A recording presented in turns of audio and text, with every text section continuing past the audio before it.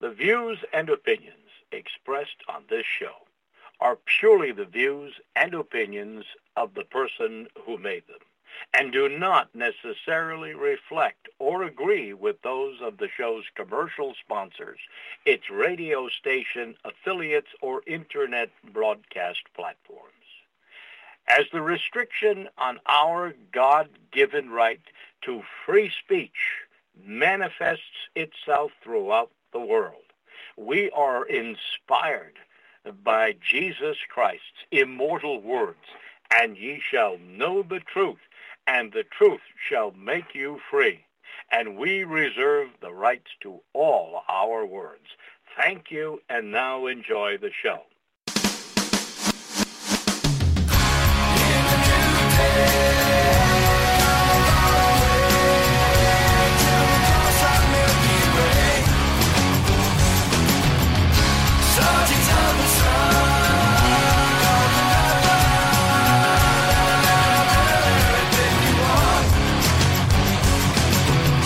To learn who rules over you, simply find out who you are not allowed to criticise.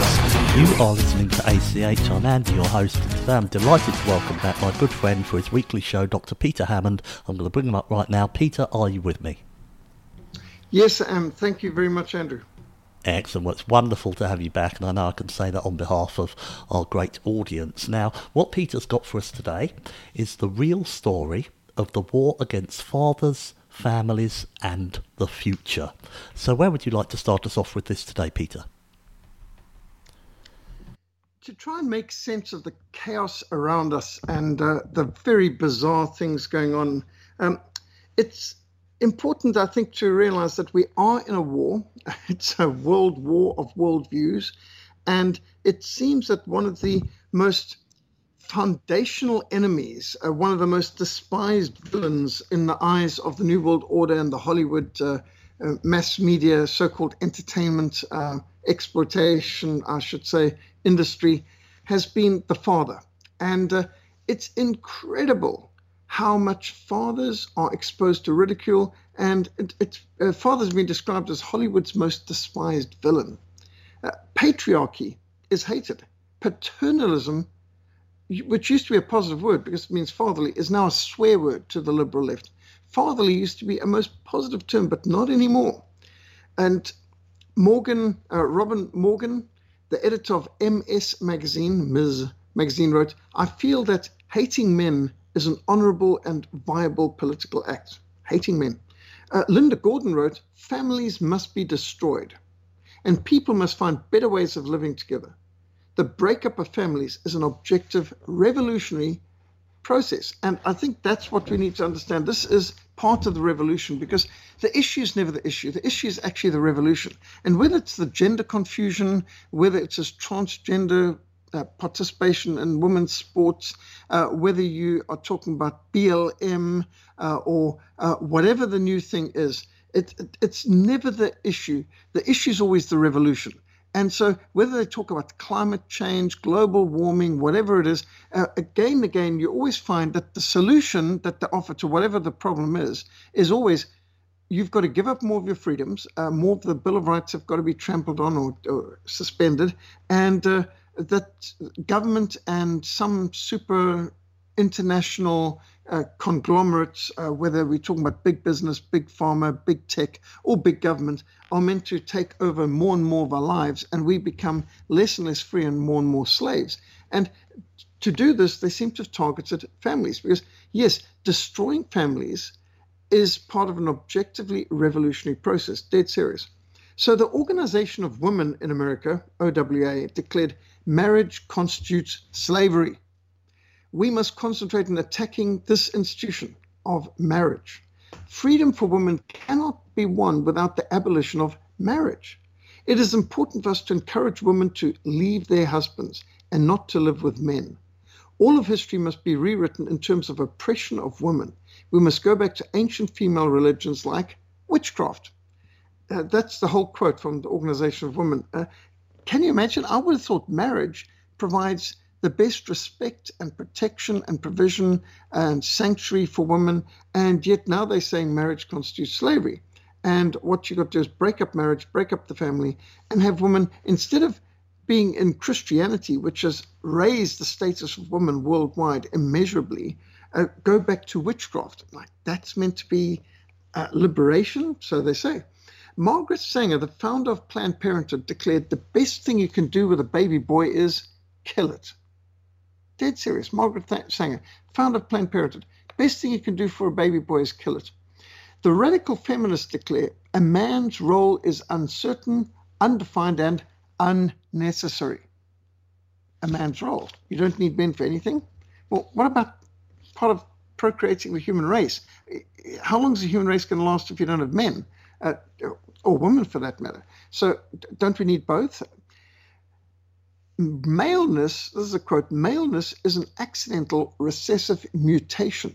It is abnormal. It bodes no good for the human race. So males are some kind of abnormal mutation, recessive at that. So it's negative.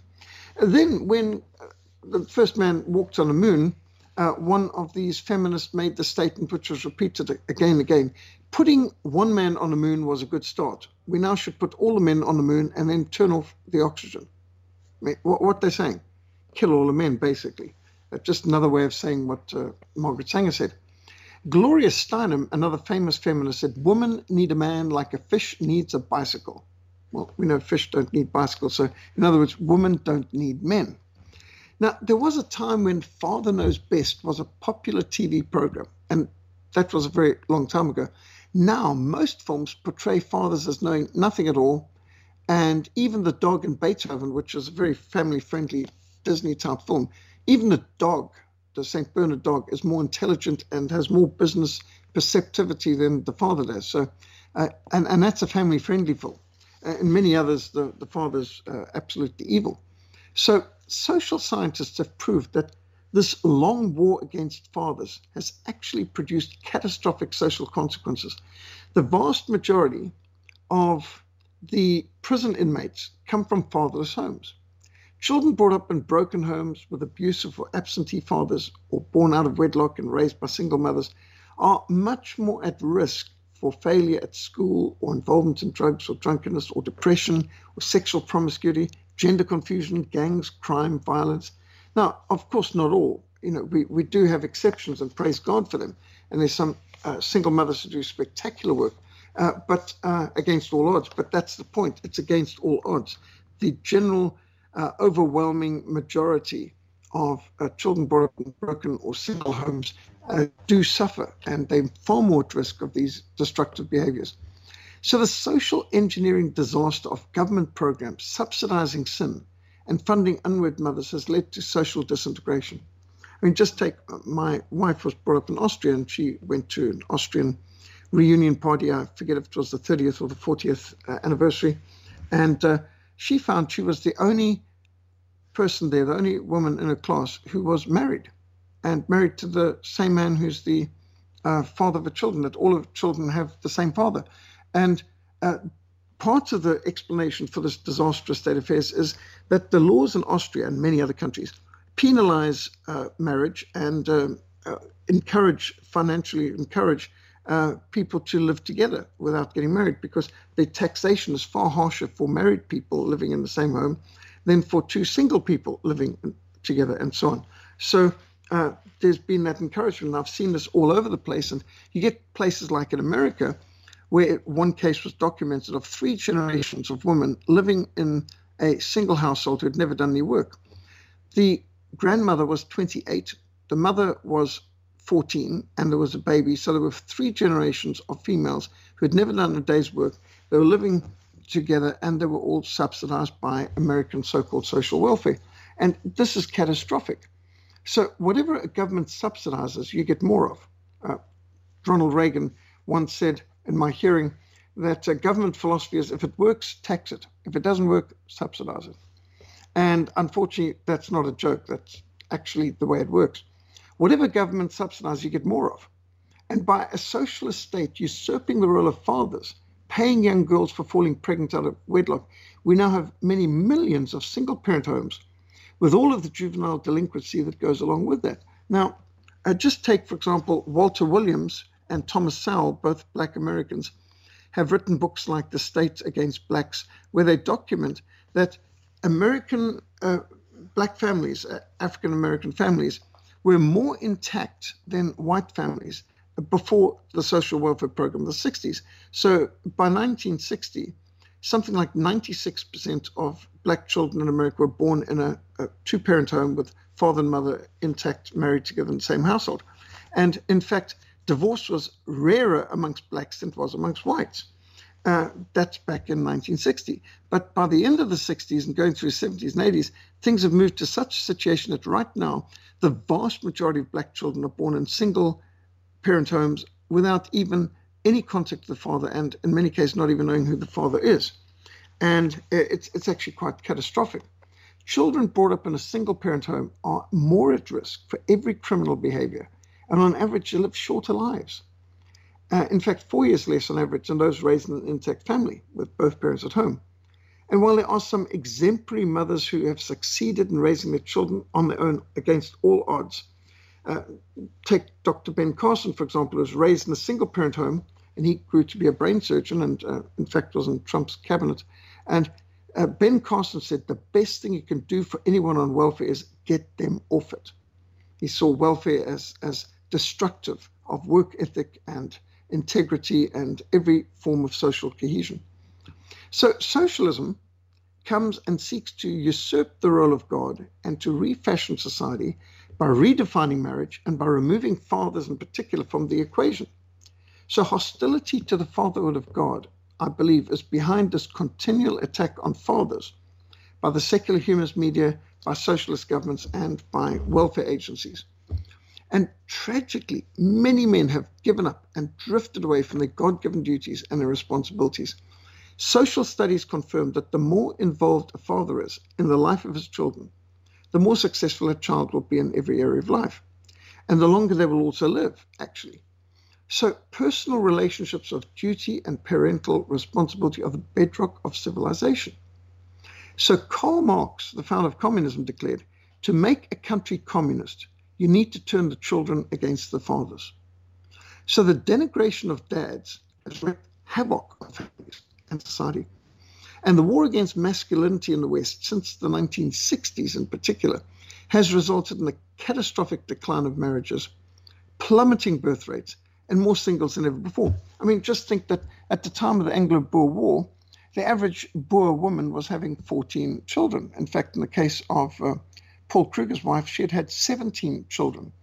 And so you can imagine the concentration camps of the Rothschilds in the genocide of the Boers in the Anglo-Boer War were catastrophic because they wiped out about a third of all the women and children in the Boer republics of the Transvaal and the Free State. And the destructionist was, I know a family, for example, where the grandmother was one of only 2 survivors of a family of 11 in the concentration camp. So that kind of devastation of the childbearing population, and you think of the bombing of the cities of Germany with 2 million people being killed, mostly women and children, in the saturation bombing of cities like Berlin and Cologne and Hamburg and Dresden and so on, that what this did to destroy the European white race, because after the Second World War, it became more common for the average woman to have 1.2 children on average. So instead of having 6 or 7 as they were having before the Second World War, or 8 to 12 as they were having before the First World War, it's more likely that a woman's going to have several abortions and adopt a dog or some foreign migrant than actually marrying and having a child of their own race and civilization. So the situation is catastrophic. In fact, the situation is genocidal. What we are seeing is the great replacement in many parts of Europe where, for example, back in 1960, I believe there were only 30,000 Muslims in all of Great Britain, less than 30,000. And now, 61 years later, there's millions of Muslims in Great Britain. And more people came into Britain in the year 2010 than in that 1 year, then had come into Great Britain between 1066 and 1960 combined. So, I mean, just think about the demographic revolution that we're talking about here. So it's an absolute disaster. And Karl Marx said, to make a country communist, you have to turn fathers against children against their fathers. So along with feminism's war against femininity, you get someone like Ty Grace Atkinson. She said, feminism is the theory, lesbianism is the practice. Women must become disgusted with every aspect of femininity. You must become a lesbian to be fully feminist. So that's what Ty Grace Atkinson, a key feminist leader, said.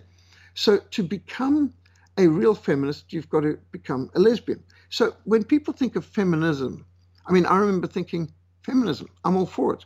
Well, actually what I was for was femininity.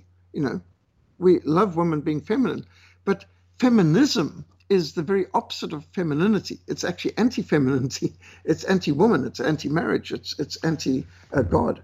So you had Charlotte Gilman saying, housewives are parasites with the aspirations of a guinea pig. So, I mean, imagine that there's feminists who denigrate the very role of being a mother, a homemaker, raising next generation. Kate Lombard said Mother's Day is sexist. Well, I thought appreciating mothers would be a good thing, but apparently not. Vivian Gornick said being a housewife is an illegitimate profession. Now, this same feminist believed that prostitution should be legalized. So prostitution is legitimate, but being what they call a housewife or a homemaker is not a legitimate profession. Louis Farrakhan said all white men go to hell. White men are termites, insects that need to be exterminated. That's the word Louis Farrakhan used, exterminated. Now, God is the God of Abraham, Isaac, and Jacob. We just think multi-generationally. We must leave a legacy for our children, our grandchildren, and our great-grandchildren. We need to leave them with a better standard and a better purpose and a better vision, a better mission, a better world, a better work ethic. And the reason is you have one Father in heaven. And the Lord Jesus taught us that when we're to pray, our Father in heaven.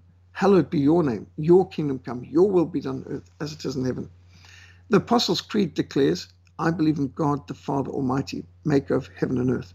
So the fatherhood of God is probably behind the New World Order's hatred of fathers in general, because it reflects something of the character of God.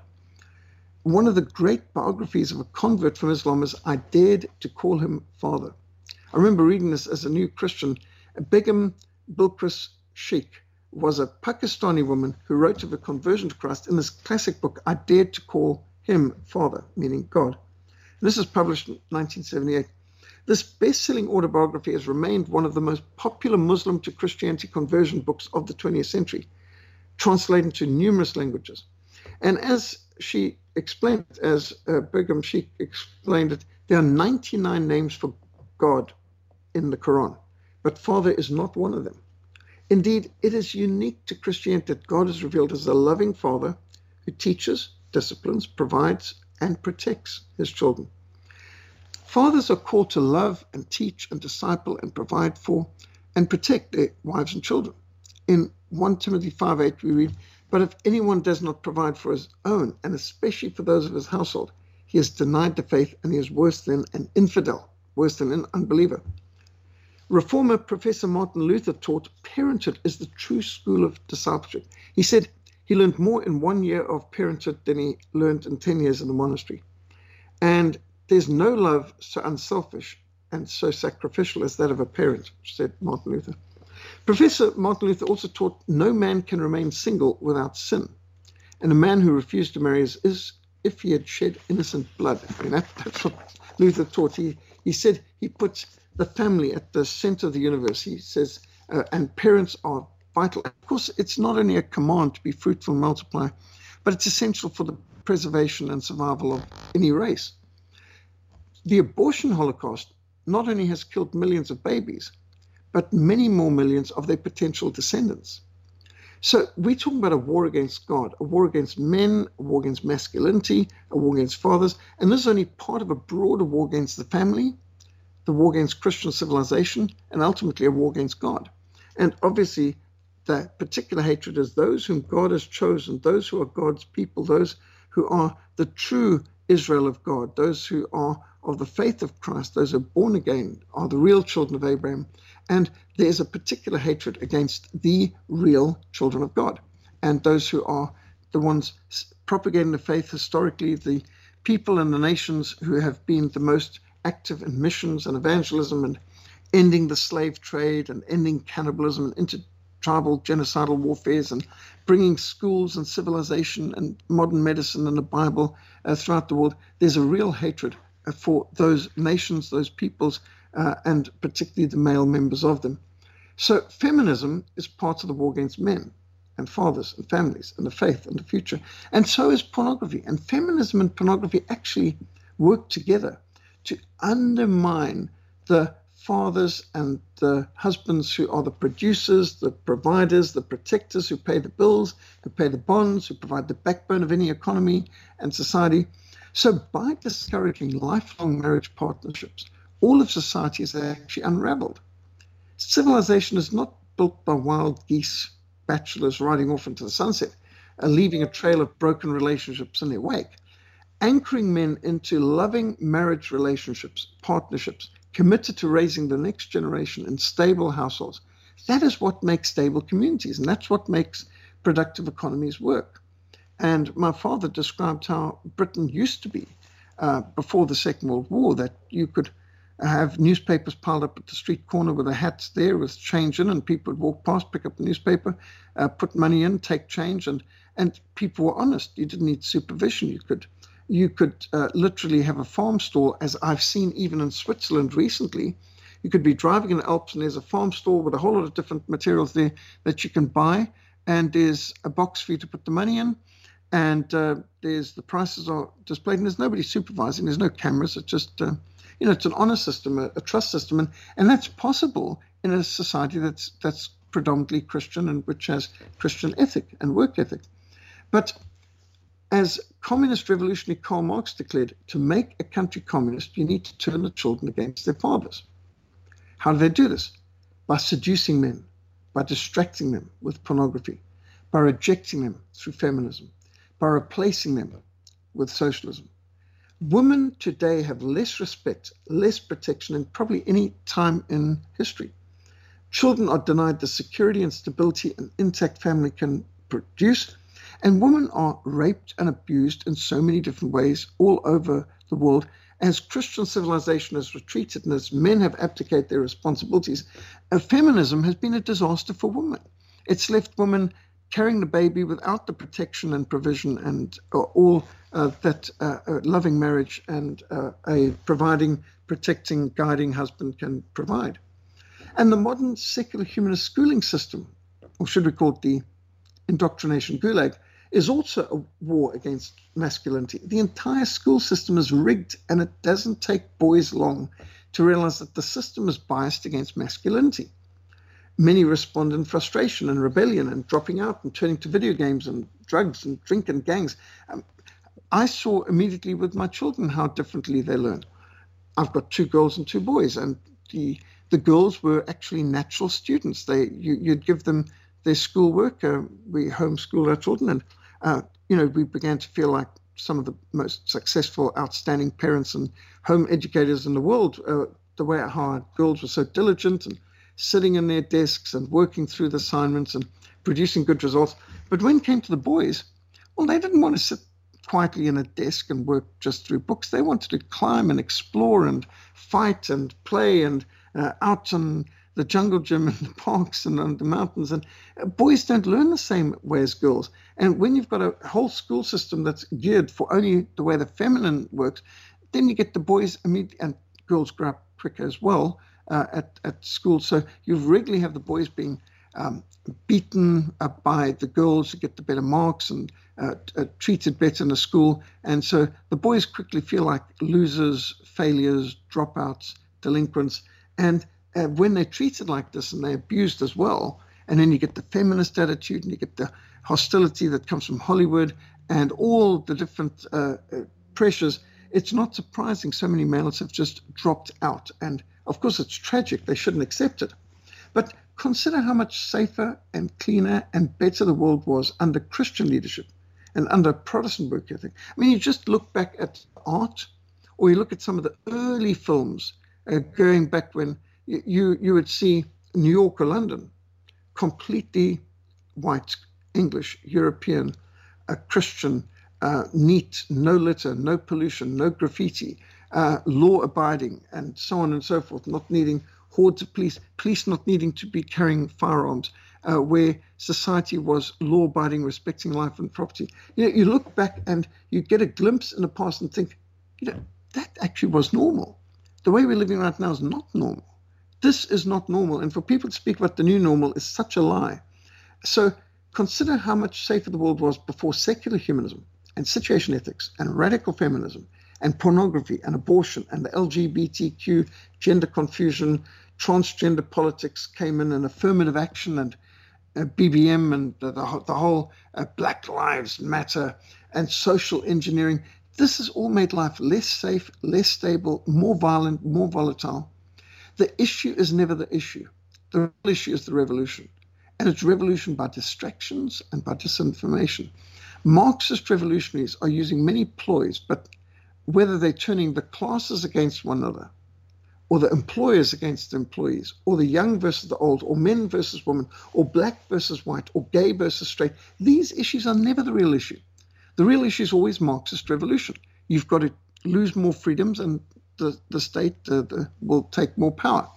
And destruction of the family, destruction of the economy, destruction of the culture, creating poor and hungry masses easy to control and subjugate, that is the issue. The pretext they use may differ from revolution to revolution, but the goal remains the same. Destruction of the father, destruction of the family, destruction of our future by destroying our culture, destroying our economies, making us vulnerable and dependent on the state and, of course, the superstate, the European Union, the United Nations, African Union, whatever it is. So the scripture says in Psalm 103, but the mercy of the Lord is from everlasting to everlasting on those who fear him, and his righteousness is to children's children, to such as keep his covenant, and to those who remember his commandments to do them. So when God established his covenant with Abraham, he said, and I will establish my covenant between me and you and your descendants after you in their generations for an everlasting covenant. And they shall remember for an everlasting covenant, to remember those who follow his covenant and who obey his words. You shall keep my command, you and your descendants after you through all generations. So this is the word of God. The Bible tells us that God seeks godly offspring, Malachi 2 verse 15.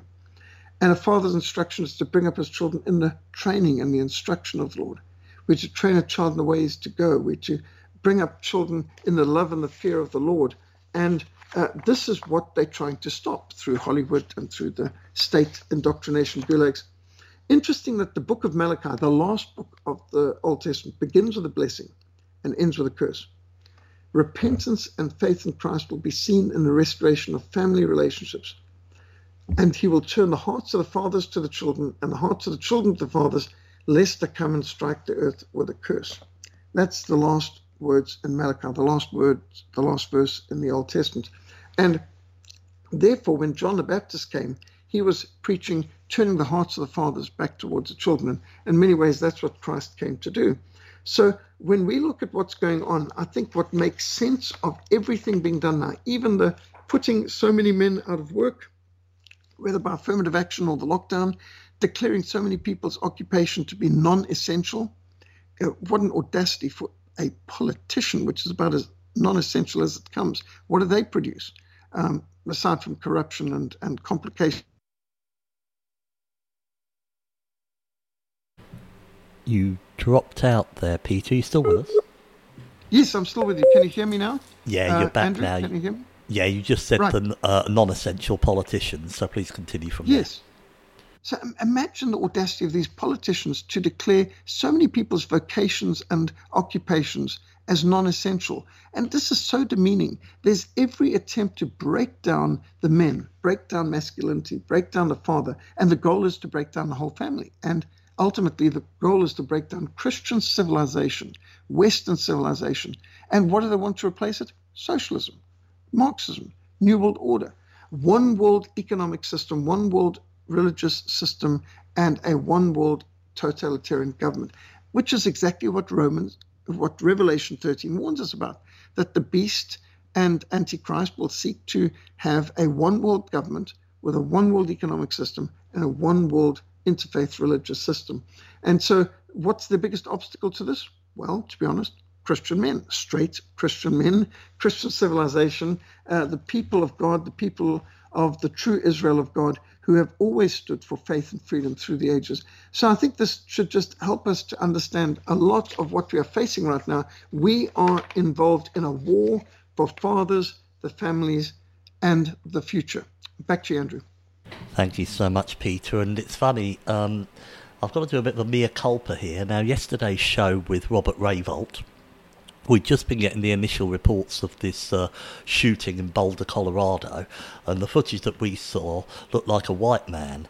And of course now it's been revealed to be a Muslim. But before that, I think you had Kamala Harris's niece coming out and, criticising white people and what have you. They've all gone remarkably quiet since it was found to be a Muslim. The interesting thing is that if you do a search and you type in mentally ill Boulder shooter, because that's what they're saying, they're all coming out saying, this guy, don't talk about him being a Muslim, he was mentally ill. But then if you look at Robert Aaron Long, who was killed the women and some other people at those Asian spas and what have you, he's been called a white supremacist and a Trump supporter and a Christian and all these different things because he's white. And so they don't look at whether this guy was mentally ill or not. He's immediately white, and that is the demonisation. And so you saw, they sort of trying to shut the door before the horse had bolted, whatever you want to say, the way in which they dived onto the fact that this shooting in Boulder, Colorado looked to be done by a white man, so it's, whites are evil. And as soon as it found out to be a Muslim, they come up with a different excuse to not blame the Muslim faith or anything like that. They don't attack the individual there or the race he represents. They only attack the race someone represents if they're white. Does that make sense, Peter? It certainly makes sense if you're a Marxist, because this is what Herbert Marcuse and Antonio Gramsci came out with in the Frankfurt School of Marxism in the critical race theory, that in order to have revolution, particularly in America, they saw that they've got to do something else, because in Europe there was the classes. They could put the upper classes and the lower classes pitted against one another and so on. But in America, what they saw is, well, you can pit race, because America's potentially the most multi-racial, multicultural country on the planet. Certainly it is now. But they saw the potential that they could bring a rift. So in the West, it's corrupt and conquer. And in America in particular, it's confuse, divide and conquer. And this is the strategy of the revolutionary. And when you confuse people, so of course, it's so important to guilt manipulate people that your biggest enemy feels uncertain of themselves and feels ashamed of themselves, so that they are hesitating to defend themselves and their culture, their civilization, their country when under attack. So this is critical race theory. And so everything is identity politics and gender politics and so on. So if a woman commits a crime, it's a person. If a black commits a crime, it's a person. As you said, maybe mentally disturbed. If a Muslim jihadist commits it screaming Allah Akbar, it's a person, but a mentally disturbed person. But if a white male or a Christian does something, then it is this white supremacist, this evil male with toxic masculinity, and this straight white male is original sin. So understanding the ideology behind critical race theory and the Black Lives Matter group and so on is when you get down to it, all sin boiled down comes down to white, straight, Christian male. That is the ultimate sin. Now, if you are a white, straight, Christian male, you've got 4 strikes against you, you're as evil as comes. But if you're a black male who's straight and Christian, there's 3 things against you. And so it goes on. If you're a white female who's straight and who's Christian, well, you've got 3 strikes against you, and so on. So you can see that you and I, being white, straight, Christian males, that's the ultimate evil in the eyes of the New World Order. Because traditionally, while sadly many of our people have drifted from the faith of our fathers, but traditionally it's white, straight Christian males who built civilization and who ended the slave trade and who created the freest, most prosperous societies, economies, and nations on the planet. And that is what socialists and Marxists hate and want to destroy. They perceive us as the greatest threat because it's white, straight Christian males like Professor Martin Luther, who said, my conscience is kept to the word of God, or give me liberty or give me death, as Thomas Henry gave, or whether you are the ones who stand up and say that no taxation without representation. The thing is, it's the white, straight Christian males who've been the biggest resistance to Marxism and to the revolution. And that's why we're their biggest targets. But I think it's also because of the fatherhood of God and because of the people whom God has chosen and used through the ages. There is the satanic, demonic hatred for white, straight Christian males. Back to you, Andrew. Yes, that's very, very true and very well put, and it's just astonishing how it's been allowed to get this way. But unfortunately, it's like we always come back to in the book of Deuteronomy, where you're told that if you follow the laws, you'll get the blessings, but if you turn from God, you will get the cursings. And unfortunately, as Peter so often says, God judges nations, and that is why the most heretical nations today are the ones that are suffering the most. If you look at what Peter speaks a lot about communism. I'll hand back to him in a moment. And you look at what they went through. You look at the food shortages and things like that because they all turned from God. And now you look at these nations now and how prosperous a nation like Russia is because they've turned back to God and they're going back to Christianity and what have you. So it's very clear what we have to do. The frustration that we have, Peter, myself, and the majority of you listening, is we are trying to be good Christians, but unfortunately we're in a nation that is not. And as Peter says, God judges nations, and so we're having to suffer along with that. What would be your advice, Peter, to people who feel like that they're doing their best to be a good Christian, but they're suffering from God's wrath, being in a nation that is under God's judgment?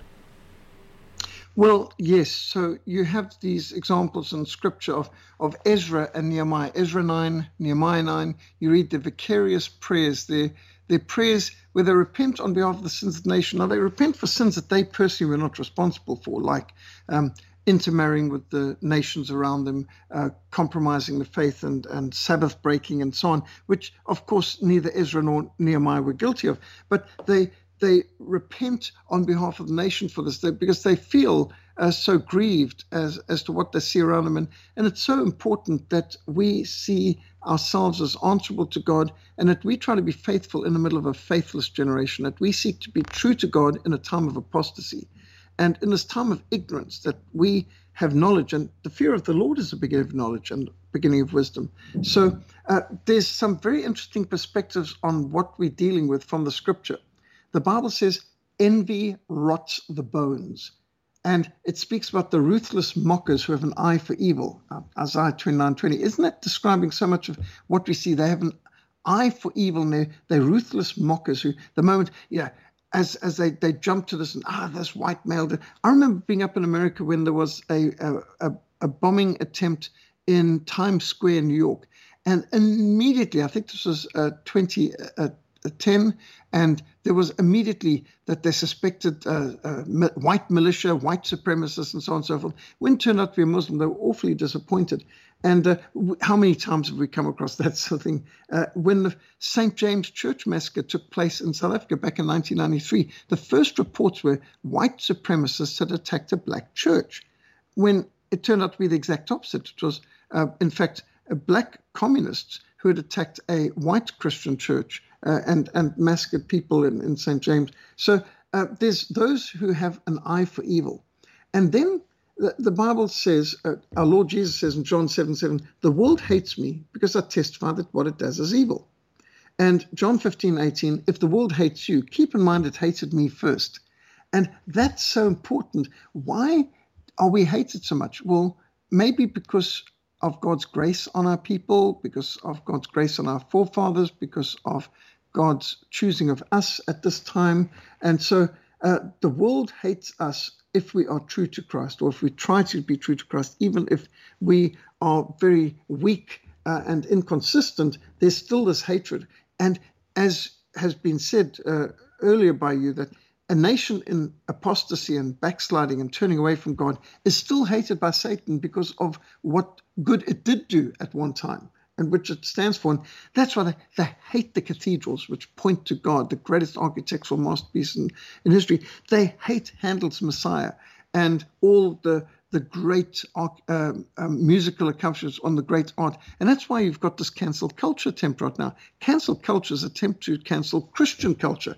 They don't want to cancel pagan culture, communist culture, Islamic culture. They want to cancel Christian culture. That's what they really mean. And the scripture says anyone who hates his brother is a murderer. And you know, no murderer has eternal life in him. And so there's a lot of bullying going on at the moment. And the fear of man will prove to be a snare. We commanded, do not be afraid of any person. And bear in mind, God hates cowards. Revelation 21:8 says, on the last day of judgment, but the cowardly will have their place in the lake of fire, which burns forever and ever. The lake of fire and brimstone, which is the second death. So Revelation 21:8 gives a list of 8 categories of people that God will condemn into hell forever. And the first of his list is cowards. Cowards top the list of those that God hates. And to be a coward at a time of crisis is unforgivable. We must be brave and bold, and we must stand. And I think this year, as we have the 500th anniversary of Professor Martin Luther's bold stand before the emperor, here I stand, I can do no other. My conscience has kept the word of God. This is what we need. We need to get back to having such a bold conscience that we can stand in front of all the political and ecclesiastical power of the world and say, my conscience is captive to the word of God. Here I stand. I cannot do otherwise. And that's the stand Luther made back in 1521, the 18th of April. And so we are planning a major Reformation celebration and a conference on the 17th and 18th of April this year to mark that 500th anniversary. We need to get back to what made the West so great and powerful. And let's face it, it's drifting away from God's word and becoming cowards who do compromise that has led to the catastrophe that we see all around us now. Back to you, Andrew. Thank you, Peter, and we can certainly do a show on that 500th anniversary as well if you would like. But before we get into I'd like to, we've got about 10 minutes left, and I know you've been up to some interesting things over the last couple of weeks I think that the audience would be interested to hear about. But you talked about how upset they are when they find a terrorist was not white. Well, they even go further than that. If we go back to General Ben Partin, your good friend, and I just typed his name into webcrawler.com, and right at the top of the results, I'm pleased to say, frontlinemissionsa.org, and that's your tribute to Brigadier General Benton Kirk Partin. The reason I bring his name up is that even when they've got a situation where it's not white people that have done something, then they'll blame it on them. As per the Oklahoma City bombing that he investigated so well. Would you agree, Peter? Yes, now there's a good classic example. They had a nice narrative, which was a white, homeschooled, straight male who is a special forces background soldier who actually had an exemplary record, had never done anything wrong and never been in trouble with the law, that he's the patsy. He is the Lee Harvey Oswald of this Oklahoma bombing that they pinned it all on, obviously not guilty. And General Ben Partin, top scientist, United States Air Force scientist who developed some of the most advanced modern weaponry, including laser precision-guided weapons and so on, that he documented that scientifically it was absolutely impossible for that truck bomb to have brought down the pillars that caused the deaths at the Oklahoma City bombing. And he showed that this could have only been done by a plastic C4 explosives directly attached to the pillars of the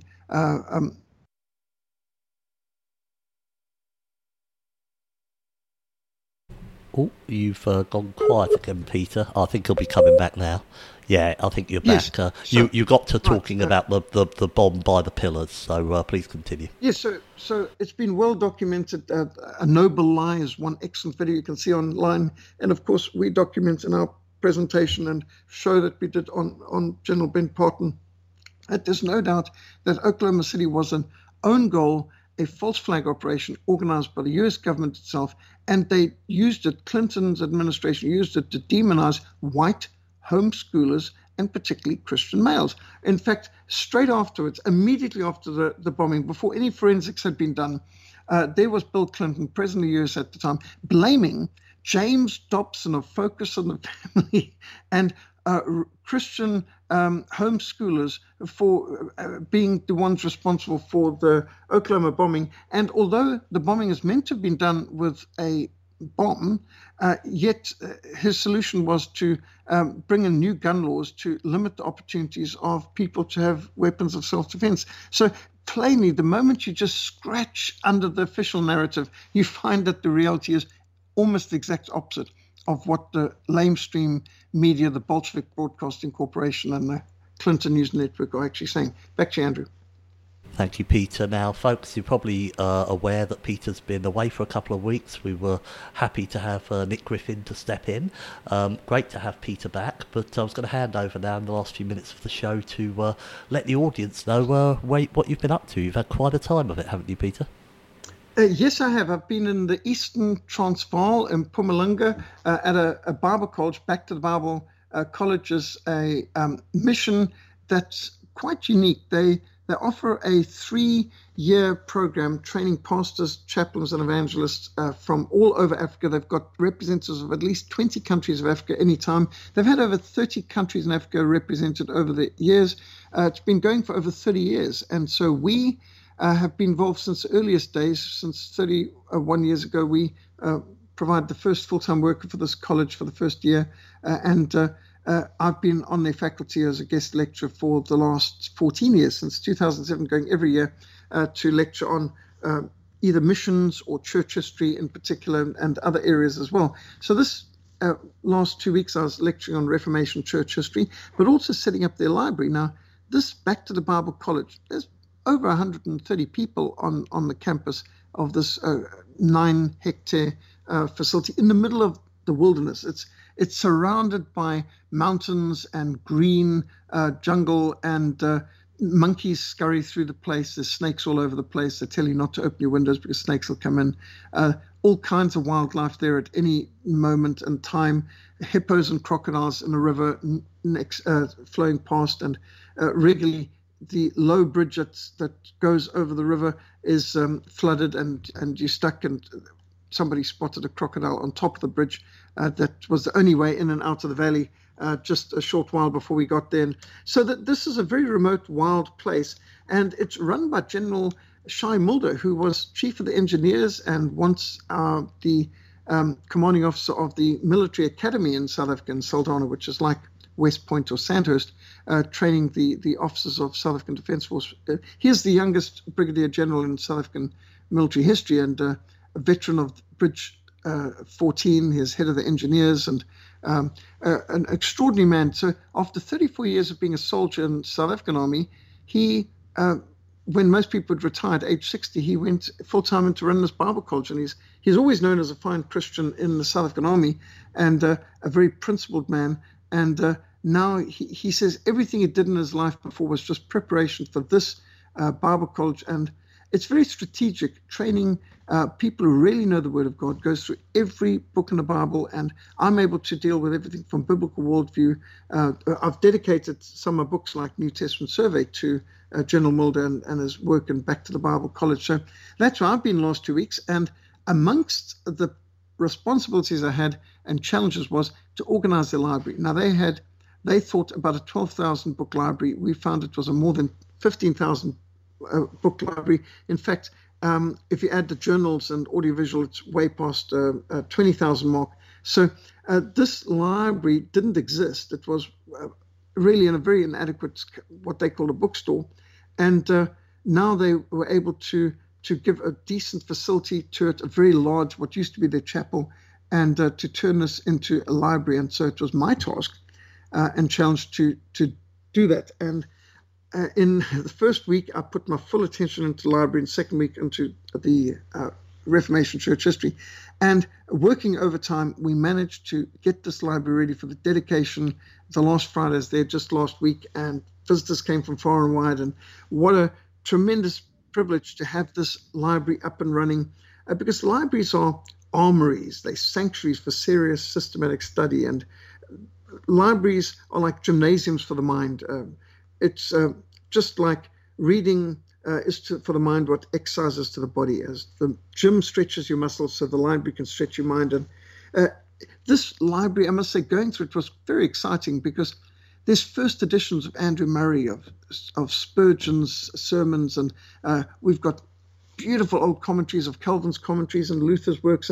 And in this age of ignorance and superficiality, we need libraries equipped with the old, tried, tested, battle-proven, faithful works of dedicated missionaries and ministers and reformers before the politically correct rewriting of history and cancel culture. So I am very excited about establishing libraries all over Africa. My first work in missions, going back beginning of 1979, before I even went to the army, was to sort out the Library of Hospital Christian Fellowship. And I thoroughly enjoyed doing that. And we donate from our mission every year something in the region of 100 tons of Bibles and books throughout Africa, providing libraries for pastors, books for college libraries, school libraries, prison libraries, hospital libraries, and trying to get colleges and mission bases to have good, strong libraries of selected, recommended resources, which can enable them to get a free education to improve themselves. Because, as Jan Hus said, truth conquers, and truth does not fear investigation. So in this digital age, I think it's great to still get back to some of the old, tried and tested, many books of which have not yet been digitized. And I'd like to see far more of these great works of the politically incorrect, before the age of abridged censorship and all that nonsense, to get people to study the books that were written by people who built civilization, rather than these days the media that's trying to break down civilization. So back to you, Andrew. Thank you very much, Peter. And yeah, that's very important, folks. We know that they're cancelling all these different things, they're closing different things down. If you can think of certain books that are deemed politically incorrect, you can still generally, if you use a more unbiased search engine, so not a Google or what have you, it might still come up on there, I don't know. But for example, I've got Henry Ford's The International Juries up on archive.org, and every time I do a show on that with Frederick C. Blackburn and Colin Pipe-Wrench, then it has the link in there. But you need to go out and you need to make a list of books that you want to get and try and get these digital copies, these PDFs. Have a look at them, because some of them are not as good as others. Make sure you get a good one and then save it and keep it, because it might not be around next week. That's so important. So Peter, we're pretty much out of time, but before we go, can you just let the audience know where they can contact you and where they can find your work? Thank you so much, Andrew. Yes, www.frontlinemissionsa.org. Frontlinemissionsa.org is the website, and if people want to write to me personally, it's peter@frontline.org.za, or peter@frontline.org.za, as the Americans would say, or ZA as we say. So we're also on Facebook, Frontline Fellowship, and me, Peter Hammond, as well, and love to hear from more of the listeners. Thank you so much, Andrew. Thank you for standing strong and for being resilient in fighting the New World Order. Thank you so much, Peter, for all that you do. It's wonderful and a delight to have you on as a weekly guest. Folks, you have been listening to the real story of the war against fathers, families and the future. I want to thank all of you for listening. Have a wonderful day. I'll be back with you all tomorrow. And until then, folks, bye for now.